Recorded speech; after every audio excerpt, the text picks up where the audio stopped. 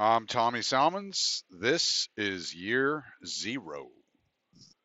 So, in the midst of the shortages due to the coronavirus panic, I thought it was only appropriate. I think this was Gord's idea that I get a trucker on the line to talk so you can listen to a couple of truckers talk about all the bullshit that we're having to deal with out on the road and that we haven't stopped delivering your commerce or your products to your stores.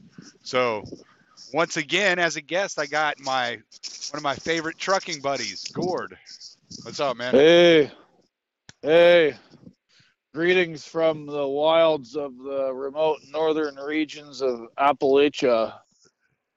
Yeah, you're up there. You're up in Ithaca, right? That's upstate, isn't it? Yeah, I live just a little ways south of Ithaca, New York. That's correct. Yeah, this is sort of where the Appalachians run out and hit the Finger Lakes, and then it all flattens out going towards Lake Ontario. It's pretty hilly country. Yeah. But yeah, yeah, it's a little bit of a cluster out there, isn't it?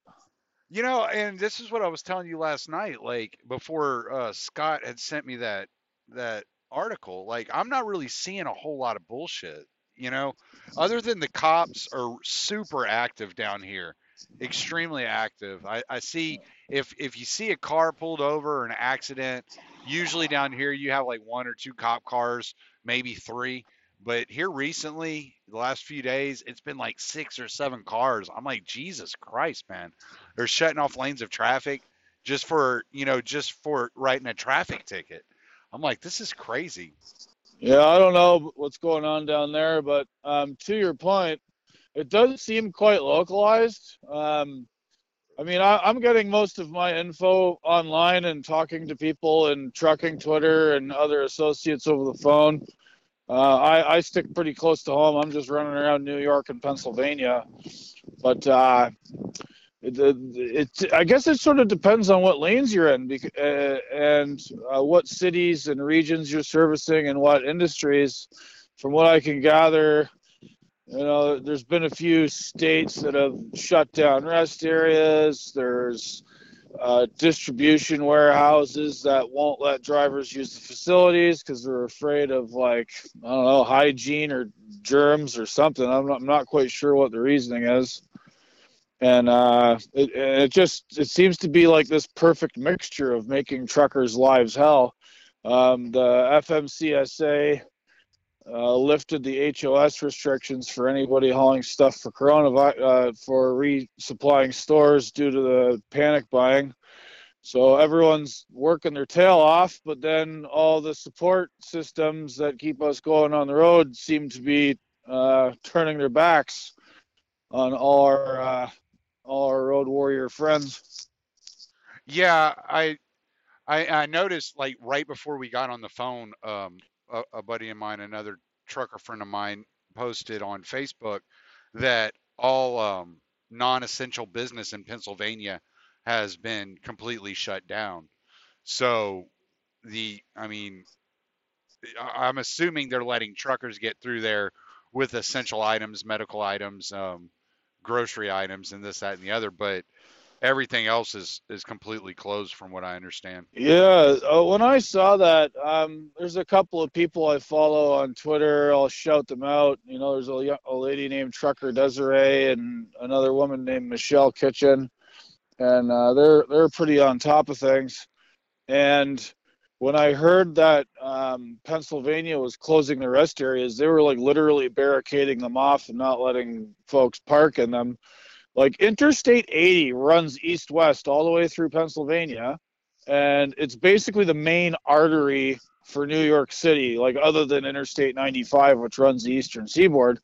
All of your produce, your meat, everything that comes to the East Coast from the western United States runs along 80. Right. And 80 going through Pennsylvania it's no short trip, man. It's 300 some odd miles across Pennsylvania. Yeah. You might need to go to the bathroom somewhere in those 300 miles. Yeah. No shit. Yeah, and another thing that people don't understand is, all right, we have hours of service that we typically follow. Now, these guys that are running essential items, they have the hours of service, bypass. What Basically, they they're lifted that called? I regulation. believe it. I believe it's called a waiver or a lifting of restrictions. Right, I've worked through those before. I've spent a lot of my trucking career in the energy industry right. and hauling fuel. And in the wintertime, when it gets really cold, or another time, when was that last big hurricane that hit the Gulf Coast in Houston a couple of years Oh, ago? that was Harvey. Yeah, Yeah, we got some there was flooding at my place. Yeah, there was a issue with one of the main pipelines that comes from Houston, heads east, and then heads north and brings fuel products all the way up here. And that pipeline got interrupted, so they issued a waiver to HOS rules for all the fuel carriers. So we were basically allowed to work as much as we wanted because the interruption to the pipeline terminals where you get fuel meant that the trucks had to go further away. Typically, fuel products get pipelined to terminals or they get railed to them, and they try to keep the trucking to a minimum. hmm So it's sort of the same idea as hub and spoke, except it's working off of pipelines. right. And the same goes for what I'm hauling now for propane. I'm now hauling propane to homes and businesses and institutions for heating and cooking and whatnot. I do high schools, local county school districts for their fleets of propane fueled buses, to your 124 gallon tank beside your house you use for cooking or whatever. Right. And all of that gets pipelined to Watkins Glen, which is 30 miles west of me. And then semi brings it to my distribution center, which is pretty close to where I live. And then I take it anywhere within 100 miles a year. Yeah. Yeah, and that's what I was getting at. Is they have this waiver system they're operating under for the hours of service, and most of us will get out on the road, and when we have deadlines, we have somewhere to be. We're gonna hit it. We're gonna haul ass and do the best we can to meet those deadlines and get on time delivery. And if they're telling us, look, we need this shit ASAP, then we're gonna be running. We might be driving 16, 18 hours that day. And if these rest areas are closed and you got to go another hour or 2 hours down the road before you can stop and get you any sleep, that's dangerous for the truckers. And people need Oh, to be totally. aware that if their products aren't getting there, it's not because the truckers aren't running and aren't trying to get it there. Sometimes it's because the truckers can't get into these rest areas and get the amount of sleep or rest they need, even if it's just a 2 hour nap, in an 18-hour shift or whatever it is. And I Yeah, understand, I completely understand that in Texas, because Texas has a waiver on all federal hours of restriction as long as you are working within, like you said, the oil and gas industry and you don't leave the state of Texas. Then you're still under the 16 and 8 clock, or it used to be this way up until a couple of years ago. You were still running on the old 16 and 8 clock, and now most truckers are running on the 14 and 11. yeah, they had that in Alberta when I worked in Western Canada. Same idea. It was 15 and 9, but if you didn't leave Alberta, you could work, I Yeah, think, 21 days straight without taking a day off. right. Um, well, a point I've been trying to make, I mean, whoever will listen to my ranting on Twitter, is it's all good to turn guys loose and let them drive the hours, but the major time suck, and you'll know this because you service a lot of warehouses, is the sitting and waiting to get loaded and unloaded. And this isn't an issue just because of coronavirus, although this current situation has exacerbated it. Right. But for decades, the trucker's bane was just all the time he gets wasted at loading docks. hmm Even if you have an appointment, sometimes they just treat you like free warehousing, and you'll spend 2 hours, 3 hours, 4 hours, 6 hours waiting to get loaded or unloaded, and you might not be able to have a nap, and you might not be in that part of your day where it is time to sleep, and it just messes with your system hmm and eats into your time. And under the ELDs, it totally takes away your time to drive because you've wasted most of it at some shipper's or receiver's facility. And I mean, I'm not a huge fan of government intervention into anything, but to my mind, it seemed like, well, you could increase the efficiency of the trucking fleet nationwide if instead of lifting hours of service restrictions, the government just told all these people, look, if you're in the food distribution network, you have to stop being cheap bastards and hire more staff, hire more forklift drivers, somehow streamline your operation, because all these trucks sitting here waiting is of no service to the wider community or the current situation. Yeah, I don't run into that as much as I used to, because I'm on a dedicated route anymore. But I know HEB was the worst down here. HEB was horrible. You would show up at their location, your appointment would be for midnight, and they wouldn't see you until probably like 4 o'clock the next afternoon. You'd just be sitting there. You would get there you would get there at 6 in the evening, expecting to be unloaded by midnight, and they would get to you at 4 o'clock the next afternoon. That's almost 24 hours. You're just sitting, you know. And we're not, Yeah, and we do get layover pay, and there is that layover pay. some guys do. But well, I'm talking for myself. We were getting layover pay, but what they would do is if your layover was longer than like 4 or 5 hours, they would say, "Oh, okay. Well, what we're going to do is we're going to give you shop pay." Well, shop pay is $150. Layover pay is $16 an hour. So if I'm getting $16 an hour for 20 hours, that's $320. But if I'm getting shop pay and $150, well, then I'm getting shorted too. So then Yeah, you're also running a lot of good drivers out of the industry because you're getting cheap on their wages and on their time. yeah. Well, this is an ever-present problem in the trucking and logistics world is churn, Yes. because they bring a lot of new guys into this, and then they realize that everybody's trying to rip you off. You don't get a whole lot of cooperation as far as efficiency of your time is concerned from many shippers and receivers. Then you go out on the road, you get hassled by the cops, and our public perception in the media is not all that good, but that's mostly the media's fault. And, after a while, you just get tired of your time being wasted and not being compensated for it. And they just say, enough of that. And then they have to go find more new people. And this, I mean, your podcast speaks a lot about government issues and it's anarchist leaning. So one of my major points about the trucking industry that drives me nuts, and I'm never going to stop raving about it, is that this driver churn problem is wholly created and funded by the state. Mm-hmm. Because the large legacy carriers have figured out a way to corporate welfare finance the training part of their operations through either in-house truck driving schools or truck driving schools that are only one step away from them, or they're owned in a group with other trucking companies, and they're subsidized by state and local authorities through various jobs programs. Or if you're a military veteran, the government will pay for you to go to truck driving school.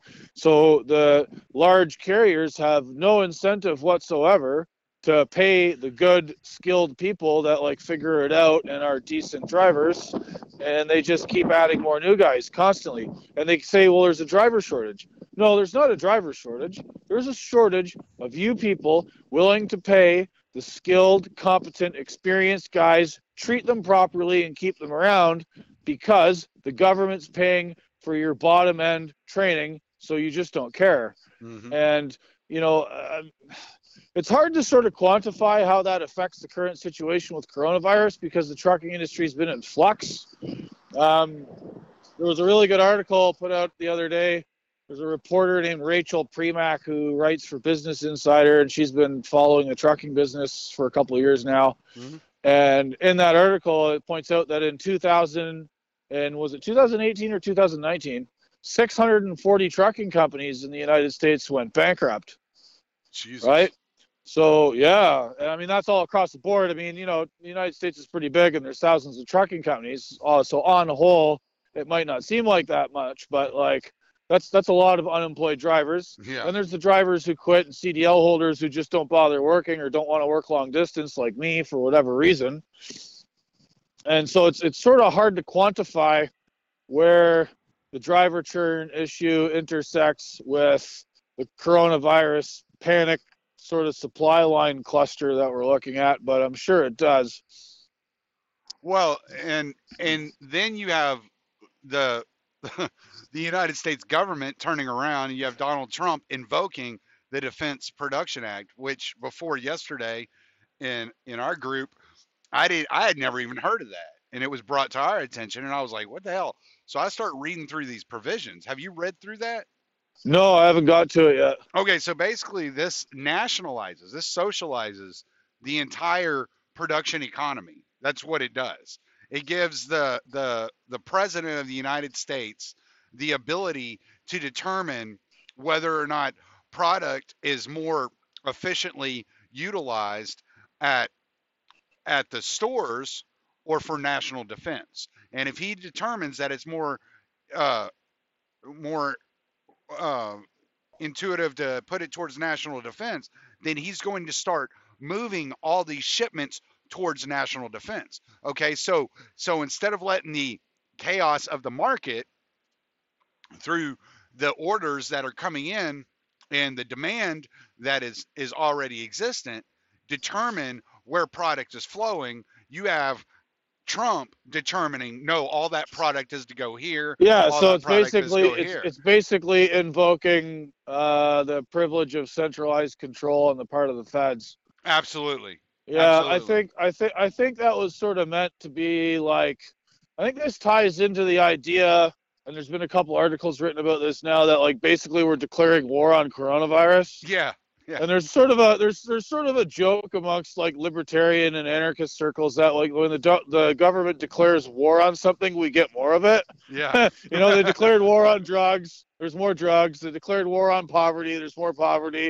And now they've declared war on coronavirus right at the same time that they're actually having more testing. So now there's going to be more coronavirus. Right. Isn't that Right. funny? Yeah. But like, no, but like when they declared that war, the sort of terminology and um, uh, the way they're framing this as a war powers thing is quite interesting. And yeah, I don't, I'm not a lawyer. I don't know how all that stuff works, but you know, I'm typically skeptical of some bureaucrat somewhere telling the market where and when to send what supplies and under what conditions, under what price.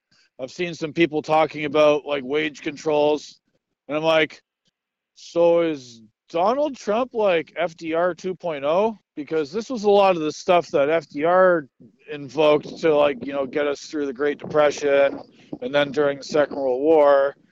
So, you know, the National Reinvestment and Recovery Act or something that Right. FDR passed. Yes. There. I feel like there's echoes of that with what's going on with this particular invocation. Well, and rightfully so. I mean, the Defense Production Act was actually written in the 1950s. So it was during it was after the New Deal era, but it was for the Korean War, and that's Oh, when it was. The Korean police action that they never declared war on. Yeah, yeah, exactly. So, but here's what concerns me: is you have areas like like where I live in rural areas that are not experiencing shortages. So they're not upping their amount and their load on the drivers and on the production fleet for deliveries. And but then you have the cities where you're experiencing these shortages because you got a large group of people, suddenly flooding the market in exorbitant ways that they never had flooded the market before. So Yeah, what concerns me is the central authority funneling all all the deliveries to the city centers, forgetting about the rural centers, and then you start experiencing these shortages in the rural areas. You see what I'm saying? And Yeah, so yeah, it's yeah. it's going to be Yeah, a constant. It's kind of like if you overdraw your account and then you not only got the overdraft, but you have all the fees on top of it that you're trying to catch up with. This is going to be a constant cycle of chasing your tail, trying to play catch up. You're never going to get on top of it because you're not allowing the market to operate and function as it would operate under basically chaos theory. yeah, It's what Mises referred to as planned chaos. You know what I'm saying? You plan it. You have the central planning authority that is planning all the production and all the shipments, and it creates chaos. And as Hayek had said, Paris doesn't go hungry. No matter without even back then without central authority and the central planning in the economy, Paris never went hungry. They always figured it out. It always worked out. The market has a way of balancing all these things out. And so if you give the market a chance to catch up, then you'll see that there will be an influx of possibly these drivers that have been driven out of the system saying, you know what? Like there's a need for my assistance. I can't work right now on my normal job. I'll go take a temp job with one of these companies and I'll help start hauling this material. But that's not what they want to do. They want to yeah. Well, it control it. depends. I mean, it's specific. I mean, the sort of food and paper and retail consumables that everybody's panic buying. That's busy, but like other industries are slow. In that same article I referenced from Rachel Premack, she spoke with a driver. He's in Texas, and he works for a company that moves shows, like music shows. Uh-huh. All the staging, all the equipment for shows, and because all the concerts and festivals and everything are all basically canceled right now because all large group gatherings are canceled in an effort to flatten the curves, stop the spread of the virus. Anybody in that business now is basically out. There's nothing happening. The big three are under pressure from the United Auto Workers Union to stop producing cars, as are other manufacturers, Mm-hmm. because the employees feel all being stuffed in a factory together is going to expose them to risk of the virus. And they've all announced shutdowns. And you know, Chrysler, Ford, GM, Toyota, Honda. These guys all have armies of trucks hauling their parts around between the parts suppliers, the assembly plants, all the flatbed guys that haul steel coils to the stamping plants that make the parts. Like there's a great deal of the trucking industry, especially in the Midwest and the Northeast, is for the automotive people, and in the South, Tennessee, South Carolina. There's quite a bit of car manufacturing plants down there now. Mm-hmm. So I mean, if those guys all end up getting laid off, then that's a problem. Um, I don't know if they would all get absorbed into hauling food, but there might also be like it's been a few days now, or at least a week, maybe even a week since the panic buying really got into full swing, Yeah. and you're starting to see the stores get like restocked, and they haven't completely run out of things. So it's starting to like cure itself a little bit. Um, and I'm just curious as to where it's going to go, because I've been trying to sort of tell people around here and online, just buy your regular amount of groceries. Obviously, the trucks are all moving, and it's a little bit stressful, but like it's getting done. And there's Right. people posting photos from Costco's and grocery stores of stocked shelves, and like everything's more or less fine. But I have to wonder how long that's going to last. Um, Well, just I don't because, know. I know Georgia Pacific, which is a paper producer, has shifted their production, and they're producing more toilet paper than they normally do. So the last two shipments I've done for Georgia Pacific have run to Costco, and then I have another one, a third one now that I'm sitting under that is going up to um, their facility, their distribution facility in Dallas, or just south of Dallas. And hey, I'll sell information. I know where the toilet paper is south of Dallas. I'm just telling you. I'll give you an address. You know, just all you got to do is come at me with a number. Yeah, Um, you remember? Did you see that photo I sent you? I can't remember the name of the guy I got it from. About 90 miles from where I live here, down in Pennsylvania, there's a town called Mahoutney, and there's a very, very large Procter and Gamble paper products plant there. yeah. In fact, I remember delivering fuel to a place near there, and I stopped at a gas station that's down the road from it, and the guys that worked there that were there said it's the largest factory in America. Like, it's the biggest mill structure underneath one roof. Like, it goes for miles. It's a massive, massive operation. They make toilet paper, they make diapers, they make paper towels, they make everything. And there was a photo of all these trucks lined up to get in the plant and pick up, and it was like 3 miles long or something Wow. ridiculous. I Yeah. don't think I saw that. No, I don't think I saw that. I must have missed it. So yeah, that was last Friday. But yeah, so no, I know that that like the last two loads I've brought to Costco have been nothing but toilet paper. This load I'm carrying up to Georgia Pacific in Hutchins, just south of or Wilmer, just south of Dallas, is nothing but toilet paper.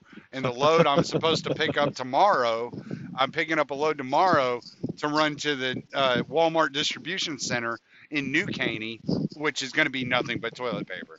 You know, Yeah. so that's kind of what it's looking like right now. There, we're not moving like big rolls of paper I or wonder what anything. it's. I wonder what it says about our collective subconscious that everyone's worried about toilet fucking paper. You know what I'm saying? Like, Well, um, it's like I said the other day. I said, the coronavirus goes global. The symptoms include a dry cough and a fever, and Americans rush out and buy all the toilet paper available. This is exactly why central planning can't work. Nobody would have seen that coming. Nobody no, would have seen the toilet paper craze. no, they would have said, hey, we better load up on cough drops, Robitussin. Robitussin, Yeah. yeah. But no, we're all worried about wiping our ear ends. Oh man, yeah, that's the high X knowledge problem. You have no idea what's happening at all times or anywhere or what's going to happen in the future, and trying to like plan for some major society-wide project is quite often leads to folly. So Right, right. And that's what worries me about the invoking of this Defense the Production Act. I'm just like this isn't going to go well. well, This is going to get ugly.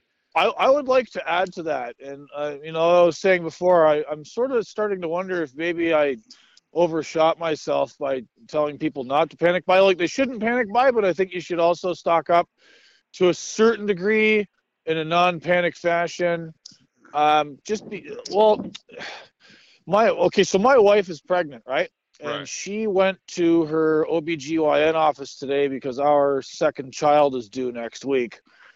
And she was speaking with the doctors there, and there's all these plans being made at our local hospital to deal with an influx of possible flu patients and then deal with everybody else that normally goes to the hospital. Hmm. And her doctor had spoken with an epidemiologist, and then I spoke with another friend of mine today who's in the health sort of food business, and like goes and supplies products to health food stores and natural stores. Hmm. And he was speaking with an epidemiologist, and I think the people who sort of study viruses and sicknesses and whatnot Yeah, and are infectious disease specialists. infectious diseases specialists are pretty freaked out. I don't. I mean, what one could have a debate about how freaked out the media should be, but like from where I'm sitting, I'm just a truck driver. What do I know? But like all the smart people in the field are like, this is going to be a major issue, and if it gets that major where it concerns us, one of the unfortunate realities about the demographics of people in the trucking business is there's a lot of dudes who maybe don't look after themselves as well as they should, a lot of smokers, a lot of guys that aren't very healthy, possibly obese, possibly suffering from sleep apnea. And, you know, and older. There's a lot of still trucking typically leans older. A Mm-hmm. lot of guys are older in the business. So if and when this virus starts to hit the sort of infection numbers that they're projecting, I'm just wondering, like, how many people in trucking and other parts of the supply chain get knocked out. And once you start getting to like a certain, like if there's like a, for lack of a better term, like a tipping point number of drivers who are sick and unable to work, when that starts to affect the distribution system, right? Yeah. No, I hear what you're saying. Well, I mean, there has been some good news on the front of all that. Is they did find, or that, and it's not set in stone, but they have found that a malaria pill that was developed in the 40s does help kill the virus. Now, it's not 100% effective. It, uh, it's great for like early symptoms. You know what I'm saying? So if you catch the virus early, then this malaria pill seems to take care of it. It seems to be all right. It Okay. doesn't now if you're an older guy, like, because all the numbers I've seen, I read the Imperial College study. All the numbers I've seen say you really shouldn't worry until you get above the age of 60. And really, at the age of 60, you know, in your 60s, you really are at like a 5% risk of death. Whereas once you hit 80, it jumps up to 15.8%. You know, Yeah, it's unfortunate. It knocks out the older folks, which is, I mean, that's still a tragedy. People are people, no matter how old they are. we're right. But what people have to understand is it's not the virus itself. And this is something that I've been trying to express, that it's not the virus itself that's doing this. I've been trying to read a lot on this and figure this out, you know, for the podcast, especially because I want to be able to give people the best information available, you know, and it seems like what it's doing is it's causing pneumonia. Well, my grandma died of pneumonia in January. You know, like she was Oh, that's terrible. 83. I hadn't heard that, Tommy. I'm sorry for your loss, brother. Oh yeah, no, I appreciate that, man. Yeah, I she got, I was. got, I got walking pneumonia in October myself. Knocked me down for a couple days. I don't know why they call it walking pneumonia because I wasn't You walking didn't want very to walk. much. Yeah, I got it when I was in basic training. It ain't where you don't really want to walk very much. Yeah. Um, but yeah, so she died of pneumonia at 83 years old this past January.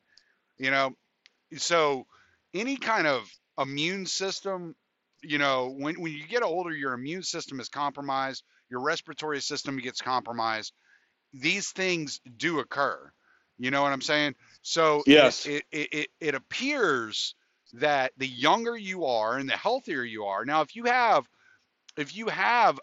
some kind of compromised immune system or some kind of disease that causes a compromised respiratory system, like diabetes or heart failure, you know, or something like this, then yes, you absolutely are at a higher risk. But for your general healthy, you know, 10, 12, 15, 20-year old person, they're not really at a high risk of dying. And even the doctors are telling them, don't go to the hospital, just quarantine yourself, stay at home, you know, Yeah. and do the best you can and take, you know, I think they're saying take Tylenol, don't take ibuprofen, take Tylenol and to help with the infection and the inflammation in your lungs and it's going to be okay. So what it sounds like to me, it sounds like in the way that I've heard doctors explain it is like this is SARS. This is just an another form of the SARS virus. Like there's a lot of strains of the influenza virus. There's also multiple strains of the SARS virus. This is Oh just the yeah. first time we've seen this particular strain, and this whole coronavirus. And I've tried to explain this to people as well, that term coronavirus, that's a slang term. Corona is a Latin word that means crown, and it's a virus. So what it's describing is the way that the virus looks. The virus has all these spikes. Each viral cell has these spikes all over it, and these spikes make it look like it's wearing a crown, and it attaches itself to your cells using these spikes. So it's like, this sounds scary and it sounds different, but really what we're dealing with is a SARS epidemic, right? And at the moment, when you look at like the Imperial College study, it's not really that much worse than what SARS is, as far as the asymptomatic people, those showing symptoms, the fatality percentage, it's around the same. So to me, the panic is worse than the virus itself. Well, the panic is always worse than the problem, but at the same time, you also want to be prudent and you also want to take precautions. Yeah, Um, absolutely. And I'm not saying don't do that. I'm saying like there's no need to panic. It's like, because what the panic's doing is it's causing otherwise healthy people to rush to the hospital and to take up hospital beds and to take up room. yeah, It's causing otherwise healthy people to panic buy toilet paper and water and all these necessities. And it's like, okay, wait, take a deep breath, let's take a step back. You know, yeah. I think I mean, I'm not trying to toot the horn of my particular location, but so I live near Ithaca, New York. It's in Tompkins County, and none of our stores have really like run out of anything yet. They haven't been totally cleaned out. I mean, I think they've run out of a few items here and there over the last week, but they're generally functional. Um, the local health authorities have been like keeping tabs on, uh, infection and who's got it and who's quarantined and like keeping the public informed. right. And at the moment, there's 6 confirmed cases in our county, and Hmm. not one of them's at the hospital. They're all just quarantined at home. Right. And then there was another, I think I read today, 293 people quarantined, who are suspected of having it. And, there's a bunch of people awaiting tests. So, it seems like everybody around here is taking it pretty cool. Mm. I mean, I don't know. You're right, like just, take it easy, buy your normal amount of groceries, but, maybe increase the purchase of certain things and slowly build up in case, shit hits the fan further down the track in the coming months, Right. which it looks. Because it seems to me like at this point in time, we're the two most dangerous things that we're facing right now is a potential martial law situation, um, and then the potentiality of civil unrest and people just losing their shit and going on killing sprees because they can't find the products they need. Well, I'm skeptical that that's going to happen. The martial law thing, who knows? Maybe, you never underestimate the government's propensity to take advantage of a crisis and agglomerate itself more power unnecessarily. That I agree with you with, but I don't know, man.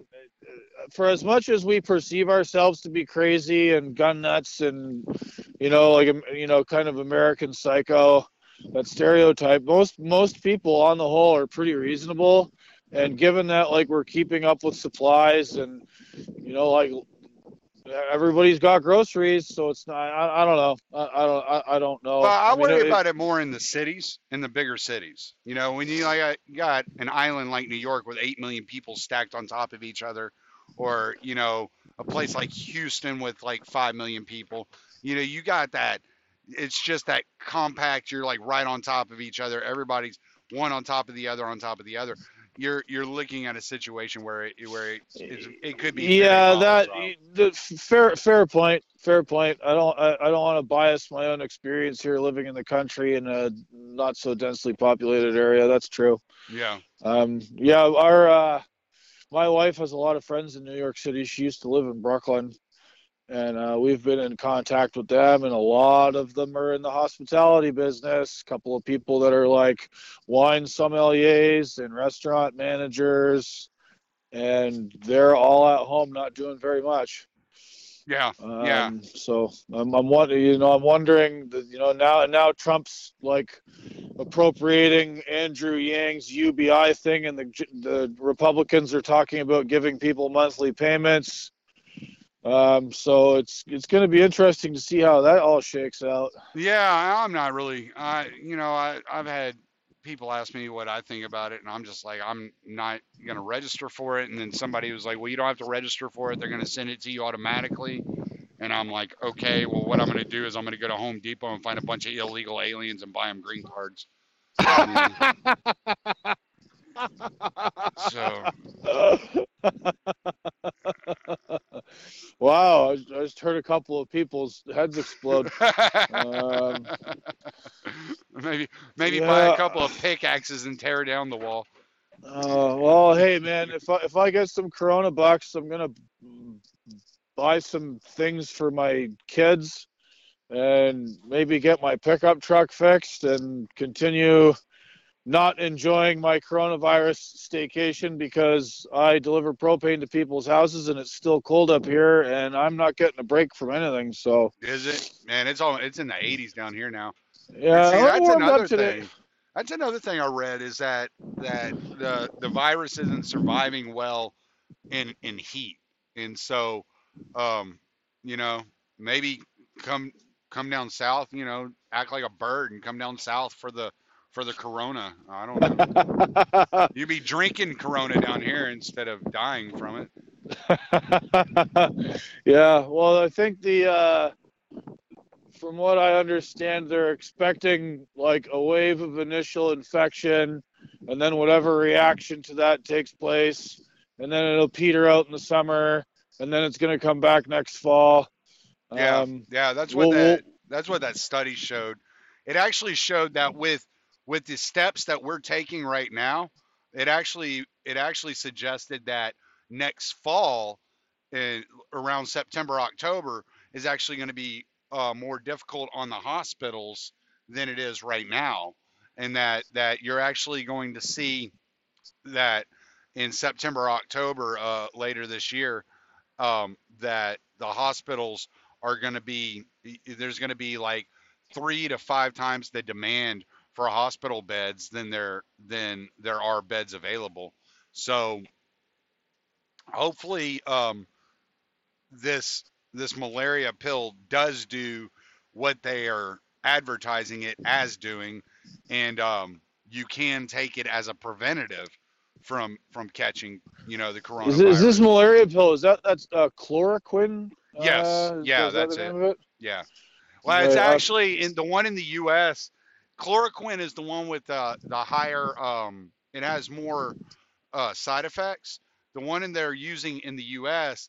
is hydroxychloroquine, and what they did is they redesigned it so that there are less side effects, and they would give it to military members, infantry soldiers that were going into malaria dense areas like Africa or South America, back in the 70s and 80s. Okay. Yeah. And so it's not something they break out a lot of, and there's not a high, it doesn't appear that they have very much on the shelf at the moment. But from what I understand, they're upping the production.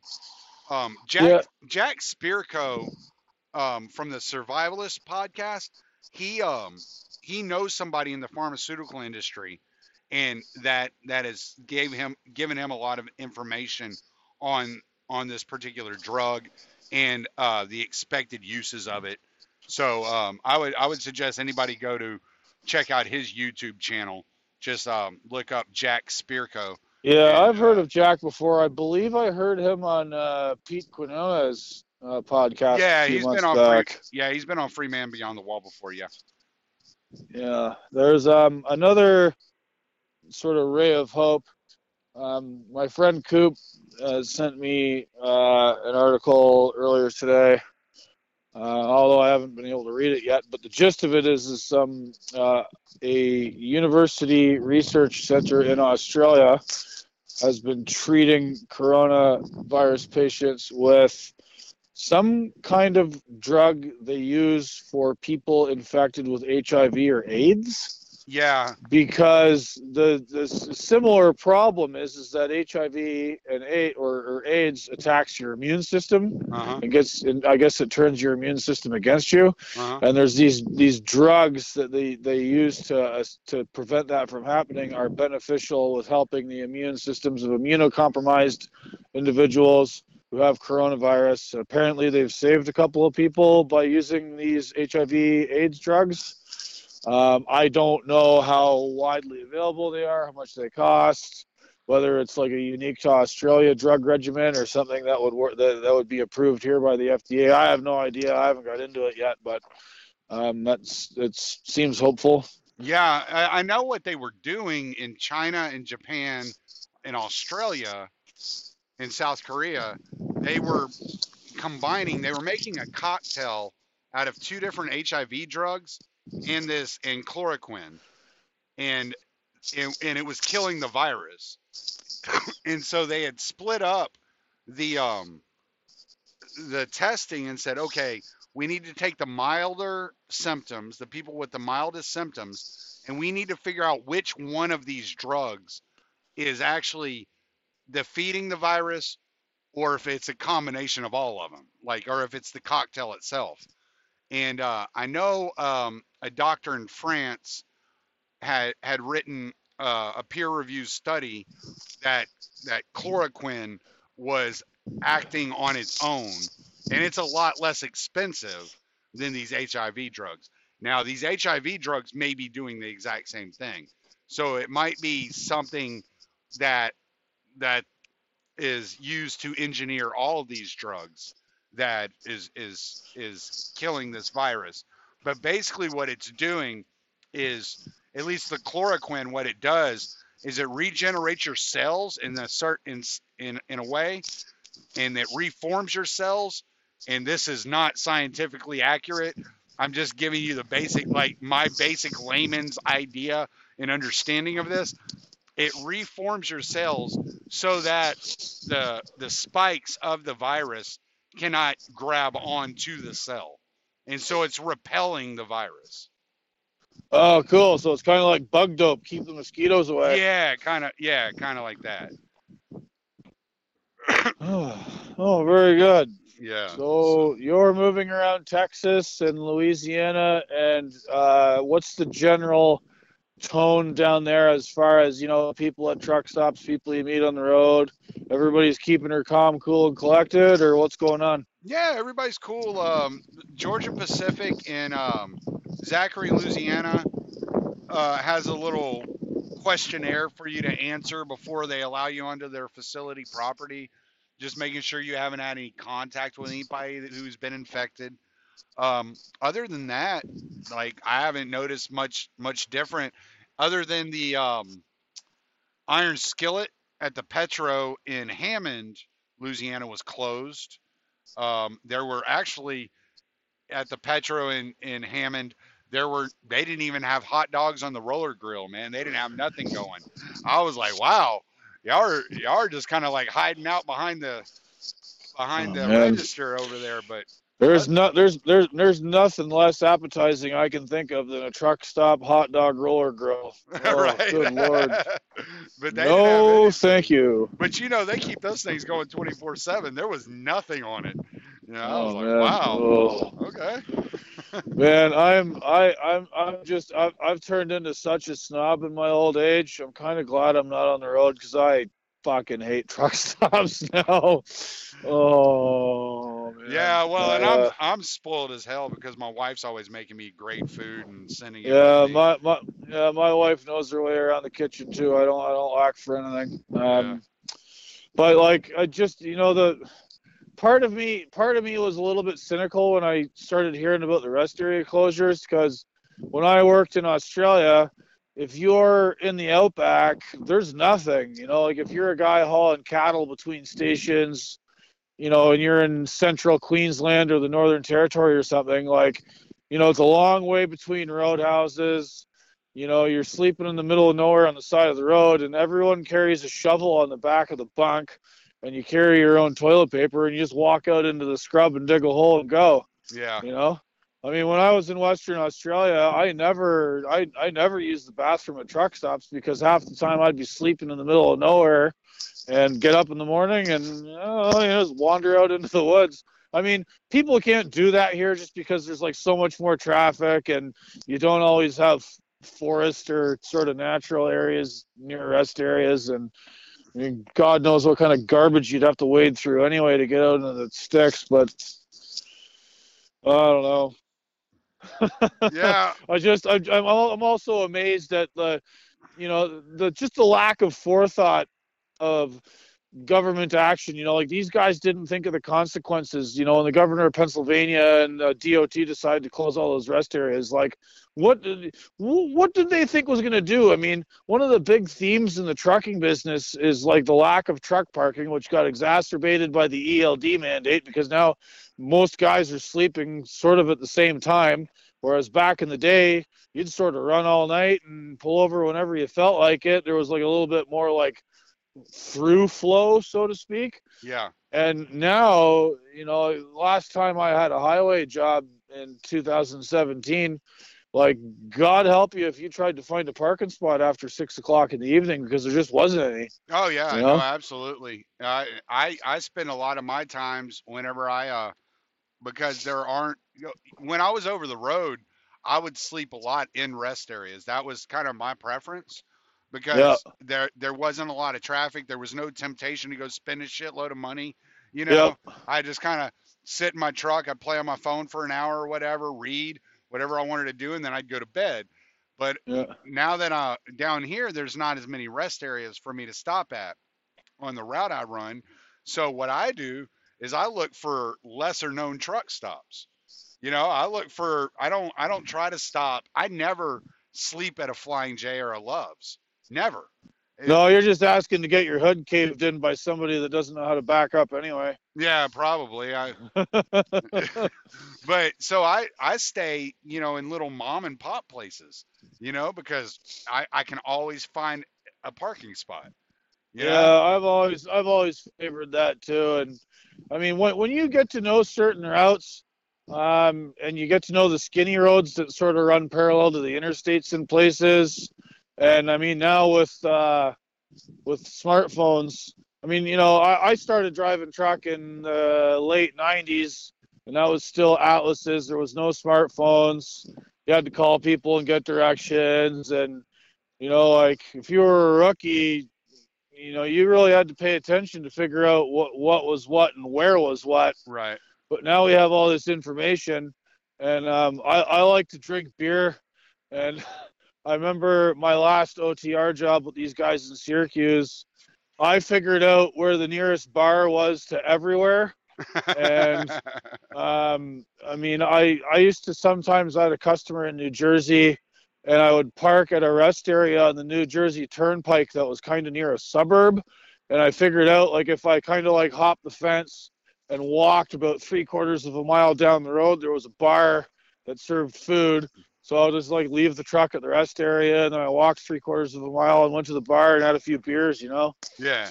That was the habit I got into in Australia because we all carried beer with us in the trucks because like the fucking cops are gonna bother you out in the middle of the outback, and they have more of a beer drinking culture down there.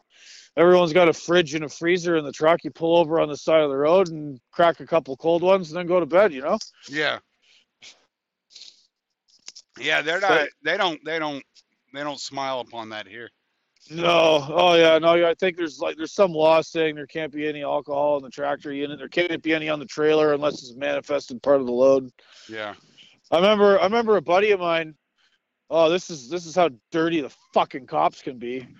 My friend Dennis was on his way back to Hamilton in Ontario, and he stopped at the duty free at Port Huron, Michigan, on the Michigan side, just prior to the pay toll to go over the Blue Water Bridge. Yeah. So he goes into the duty free, gets himself a cheap bottle of whiskey, puts it in the kick box under the bunk, jumps in the truck, rolls up to the cash box, and the Michigan DOT are sitting at the toll booth. And they said, "Hey, did you just come out of the duty free? They go, yeah. And I said, pull your truck over there. So he was literally a couple of 100 yards from being on the bridge and scot free back in Canada. And the Michigan DOT fined him $600 because he pulled over to get a bottle of whiskey at the duty free. Oh Jesus! I saw a Yeah. guy one time. And it was weird because I can't remember exactly. I know I was on a border. I was at exit one. I can't remember what state I was in, but anyway, it was 4th of July, and I used to carry a little grill that I could put under my bunk. And so I pulled over into this little truck stop, and I parked, and they had a little pond there. And this is when I still had Pinky. He was still a puppy. And so I kicked back. I had stopped at the Walmart earlier that day and bought me a 6-pack of beer and some steaks. And I'm sitting outside my truck by the pond, and I'm far enough away from my truck you couldn't tell I was in a truck. And there were people fishing all around the pond, and people shooting fireworks and all this. And I watched cops pull up and go truck to truck and find truck drivers that were sitting outside their truck watching fireworks, drinking a beer, and giving them DUIs. And I was like, they're not, Get the heck out of they're here. nowhere near driving. And I saw 3 of them get locked up that night. I was like, that is crazy. That's some dirty business. Yeah, you know, but we got to trust the police because they're on our side, right? Oh, of course they are. Yeah. Yeah. The boys in blue. Yeah. But this little shit of mine is starting to get wild and he's eating holes in me. So I'm gonna call it an end here. All right. Well, it was good talking to you, Tommy. And for anybody out there listening, yeah, just, proceed with caution and prudence and keep everything to a low simmer. And, try and stay healthy. Wash your hands. Lots of companies like the people I work for gave me free hand sanitizer to carry with me in the truck. And just try and limit your contact with people, and just do what you got to do. And maybe if you're an interstate over the road driver, strap a shovel to the back of your frame or something, or put it on the headache rack, something, because it's obvious that we can't trust the authorities to give us anywhere to go. And you don't want to go in some filthy ass porta potty I see they've been putting up at rest areas. Oh yeah, So I've noticed that recently too. we might just have to pretend like we're camping, just get her done. Yeah. Hey, and plug your Twitter because you're fucking hilarious and people need to follow you. Oh, on Twitter at token TOKEN_blue, or just search for token blue collar friend. My real name's Gord, whatever, but anonymity is the order of the day, given the wider zeitgeist out there. I'm not afraid of losing my job or anything. I'm nobody, but you have more latitude and freedom to say the things you want to say, and that's just the way it is. So yeah. All right, that's token blue collar friend. Everybody needs one. Especially where I live, bro. All right. Well, that was my boy Gord. I'm Tommy Salmons. This is Boogie eating the shit out of me. Late. All right. So what does late mean? Is that like you